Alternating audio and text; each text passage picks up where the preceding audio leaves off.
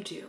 If you were a little girl living with your mother and your father, eventually your parents divorce and your mom remarries. Your new stepfather walks you to school every single day.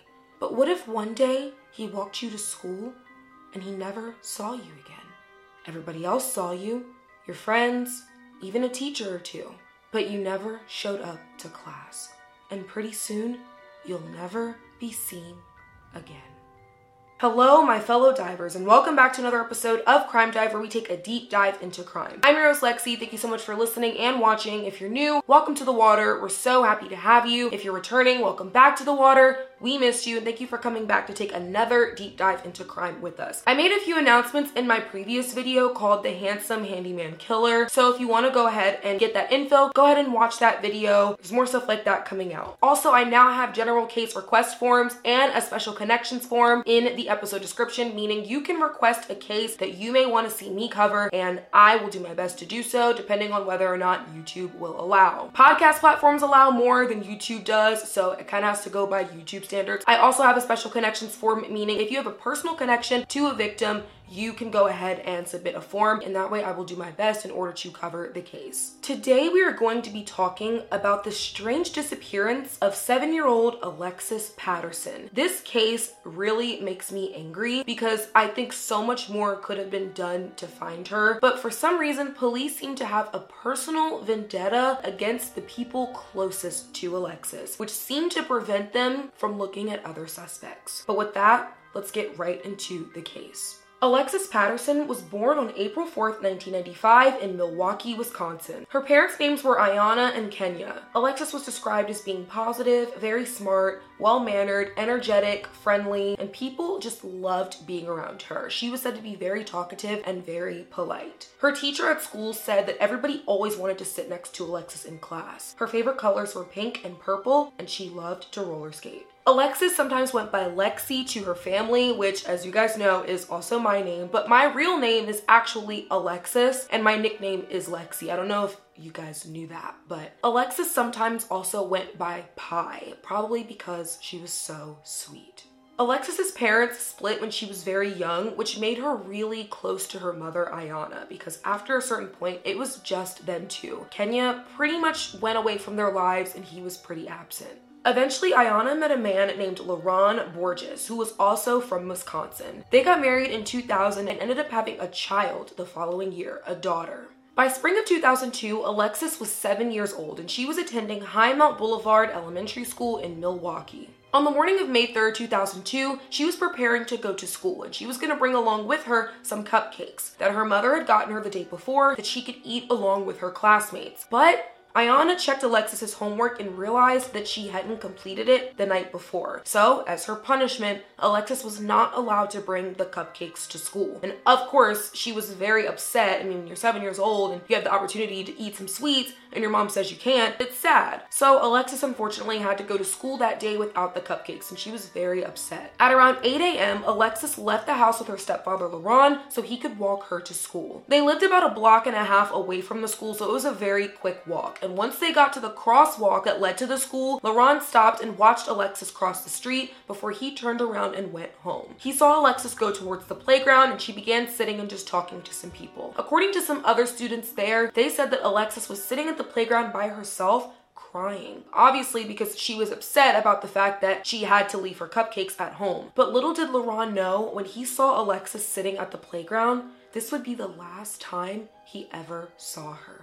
As school continued on for the day, teachers realized that Alexis was not in class, and they just decided to mark her absent because they just assumed that she never showed up that day. Now, at this point, they had no idea that she did actually get to school, but for whatever reason, she never made it inside. Now, it's pretty odd that Alexis missed school because she was a straight A student and she had perfect attendance. So the fact that her teachers didn't say anything when she didn't show up just lets you know that the teachers probably weren't really paying attention, or they just didn't think it was that big of a deal. I was that kid in school that had perfect attendance. My mom did not play when it came to coming to school. If we didn't show up to school and my mom didn't call to report us absent, they would have been like, is everything okay? Because me and my sister were always in school every day. But I guess they just didn't think it was that big of a deal. Maybe they just figured she was sick and Ayanna just forgot to report her absent. Who knows? Around 2:55 p.m., Alexis was set to go home, and that's normally around the time that she would walk back home and arrive. But when she didn't, Ayanna definitely thought that was odd. Now, the only time Alexis wouldn't come home on time was if she had something going on after school, but she didn't that day. So Ayanna was definitely watching the clock, wondering where Alexis was, but by 3 p.m., she knew that something was wrong. She was never a minute late, was hardly a minute early, she was always on time. So Ayanna decided to walk to the school and see if she could find Alexis. And she goes to her teachers and asks them, hey, where's Alexis? She never came home. And her teacher said, Alexis didn't attend class all day. We assumed she was home. I ran into class. Miss Rulin was still in there. And I asked Miss Rulin, I looked at Miss Rulin. I said, Miss Rulin, where Alexis at? And I still remember her face. She turned around.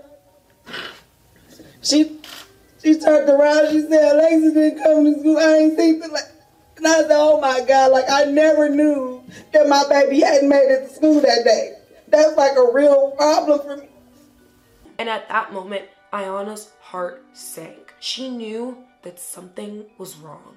She decided to go to her mother, Alexis's grandmother's house, in order to find Alexis. She figured maybe she walked there because she also lived very close to the school. But once Ayanna got there, Alexis wasn't there and hadn't been there. And at that moment, Ayanna decided to call 911 to report Alexis missing. Police arrive at their home in order to begin searching for Alexis as well as ask a few questions. Now at that point, LaRon and Ayanna both assumed that Alexis ran away because she was so upset about the fact that she got in trouble for not doing her homework and couldn't bring the cupcakes to school. Now I know this sounds like a crazy reason to run away, but when you're 7 years old, it doesn't really take much for you to do that. I mean, who didn't say, oh, I'm running away? You know how many times I packed the bag in my day after me and my mom got in an argument? Who didn't plan on running away at that age over small things? Now, although this was out of character for Alexis, but Ayanna felt like this was the best bet. So police ended up searching nearby vacant homes to see if Alexis maybe ran away and stayed in one of these houses in order to get away from home, but they didn't find her anywhere.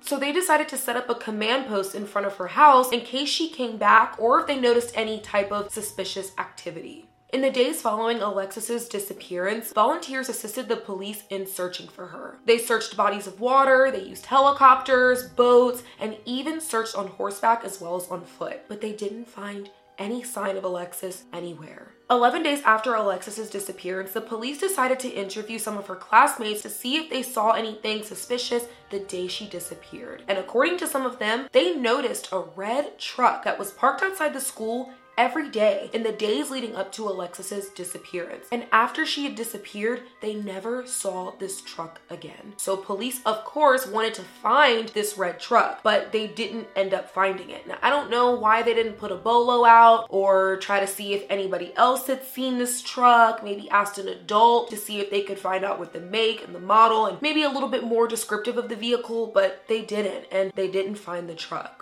Police decided to interview teachers at the school, and it was during these interviews that they discovered something very shocking. 6 weeks before Alexis disappeared, in the middle of April, the school began receiving letters from a parent warning them that a man was attempting to kidnap a little boy that went to that school while he was there. This made the teachers freak out. They didn't know what was going to happen, so they decided to call 911. And the cops began patrolling the school for about a week and looked out for any suspicious activity. But they never saw anybody and no boy was kidnapped. They were able to avert that specific crisis. Towards the end of April, about a week or so later, one of the teachers that police interviewed revealed that she saw Alexis speaking to an unidentified woman behind her school. Now, when you go to a school, especially if it's a little bit smaller, teachers can usually recognize parents, and they can tell when there's a parent there that they don't recognize. And the teacher did not recognize this woman at all, especially somebody being related to Alexis. Now, this teacher never intervened in their conversation, but she did end up going to her boss and expressing her concerns, who told her to talk to Ayanna, Alexis's mother. And once Ayanna found out that Alexis was speaking to this strange woman, she decided to sit Alexis down that night and spoke to her about stranger danger and how you can't just be talking to everybody. You have to be careful. If you don't know them or I don't know them, don't speak to them. And Alexis seemed like she understood the lesson and got it. But just 2 days later, this same teacher saw Alexis speaking to the same strange woman behind the school again. And once again, the teacher didn't intervene. She just went to her boss again and then went to Ayanna and let her know. And Ayanna was just so confused. She was like, why is Alexis talking to this strange woman after I told her not to? You know, Alexis was a very smart girl and she knew to be safe. So Ayanna was very puzzled as to why she was speaking to this specific woman. Now, the fact that this happened just days before Alexis went missing, and this woman was not supposedly seen speaking to any other children, makes it seem like somebody was plotting on taking Alexis, trying to coax her in and gain her trust to take advantage of her. And maybe this woman could have been the person driving the red truck. But for whatever reason, police did not ask this teacher for a sketch, description, what she looked like, nothing. They didn't release a sketch of this woman, of what she could have potentially looked like, or whether or not she could have been the driver of this truck. They just took the account and continued moving on. By August of 2002, Alexis had been missing for 3 months. Police were still no closer to finding out what happened to her, but they ended up receiving information that an anonymous tip came in to a local news station saying that the body of a young girl was thrown into the Milwaukee River. So police decided to go out and investigate this claim, but they didn't find anything. They also decided to see if any local sex offenders had been released around the time that Alexis went missing. But again, they didn't find anything significant. So they're back to square one. Alexis's case did not get a whole lot of media coverage outside of the local news. And a lot of this had to do with the fact that just a month after Alexis went missing, so did Elizabeth Smart. And we all know who Elizabeth Smart is. She went missing in Salt Lake City, Utah, and she was taken by some very radical religious people before being returned home 9 months later. And as we all know, Elizabeth Smart's case got a lot of media attention, which really helped keep eyes on her case and ended up getting her brought home because somebody recognized her. Unfortunately, Alexis did not get this same media coverage, so there weren't as many eyes on her case nationally, which could have helped find her sooner. It's kind of sad that media coverage is really what gets people found, but unfortunately, that's the case. I always thought that was the case now, more recently, but I think it's just gotten worse because Alexis went missing back in 2002. So clearly, this has always been the case. By spring of 2003, Alexis had been missing for a year and there was still no answers as to what happened to her. And I could not imagine going to sleep every night not knowing where my 7-year-old child was or whether or not they were even alive. How do you move forward in your life? I feel like I would always be stuck in that place of the last time I saw them because you just think about all the possibilities of where they could be, what could have happened to them. I can't imagine dealing with that uncertainty. I couldn't imagine dealing with that uncertainty for one night, let alone a year. Police decided to interview Ayanna and Laron as well as give them both polygraph tests to figure out if they had anything to do with Alexis's disappearance. Police decided to not question Kenya, Alexis's biological father, because he was in jail at the time she disappeared. Now, neither of them were told of the results of their polygraph test because police didn't want their knowledge of their results to interfere with the investigation. So the results were kept inside the department. Until one day, the police just decided to leak the results to the local news. And Laron and Ayanna had to find out about their polygraph results on the news. Now, Ayanna, she found out that she passed, but Laron actually failed, which made him look pretty suspicious in the eyes of the public. Now, this doesn't necessarily mean he's guilty, but it definitely looks a little bit off. But the fact that he had to find out on the news that he failed his polygraph test is wild. You could have given them a call. Laron denied having any involvement in Alexis's disappearance. He said that he dropped her off at school that morning, turned around and walked away, and that was the last time he saw her. He claimed that he had no idea where she was and had nothing to do with it. The public also found out that police had a bit of a past with Laron, specifically because he had a criminal history that dated all the way back to a specific day, October 28th, 1994, a year before Alexis was born and long before Laron had ever even met her mother. According to public record, Laron was involved in a pretty large bank robbery and he was serving as the getaway driver for his accomplice, a man named Booker Shipp. Now, while Booker Shipp was inside robbing the bank, Laron was sitting outside being the getaway driver. But while Booker was still inside, police had responded to a silent alarm that was triggered in the bank. And by the time Booker got out there, police were already there. So he decides to run. But while he's running and police are chasing after him, he ends up turning turning around and shooting and killing an officer, Ronald Hedbeny. And not long after, LaRon met him somewhere, picked him up in his car, and drove him away. And they were able to evade the police for months. But eventually, Booker was caught because he robbed another bank. LaRon was also brought in for questioning because he was found to be Booker's accomplice in the first robbery. They agreed that they would give LaRon immunity if he testified against Booker, and he agreed. So he was able to avoid jail time and just continue on living life out of jail. Now, even though LaRon worked with police in order to get Booker put behind bars, they're not going to forget the fact that LaRon served as his accomplice and his getaway driver, especially when it comes to killing one of their own. And because of this animosity that they had towards LaRon for the fact that one of their own was killed, they were definitely doing their best to make him look really bad in the eyes of the public. And they were pushing him to be a main suspect in Alexis's disappearance because he failed his polygraph test. Now, as far as Ayanna's polygraph test, as I said, she passed. But for whatever reason, police were still casting doubt on her results. They said, yes, she passed, but we can't confirm or deny the accuracy, things like that. It was like they were trying to cast doubt on her too. And people believed that she was just collateral damage in their quest to avenge the death of one of their own by making them both look very guilty.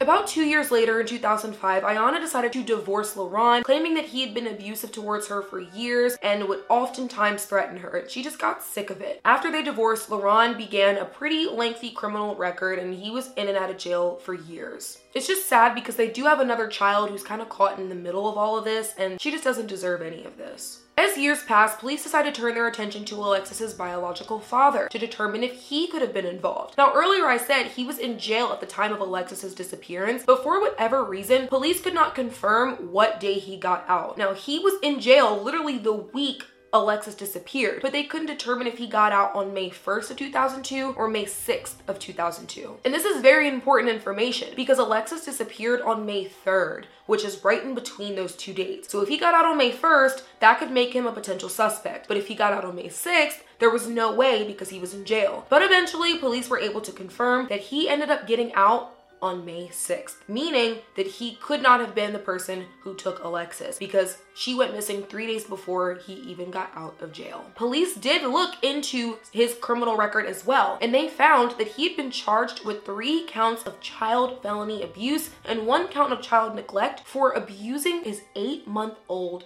baby, which I don't know how the hell you do some shit like that. Really?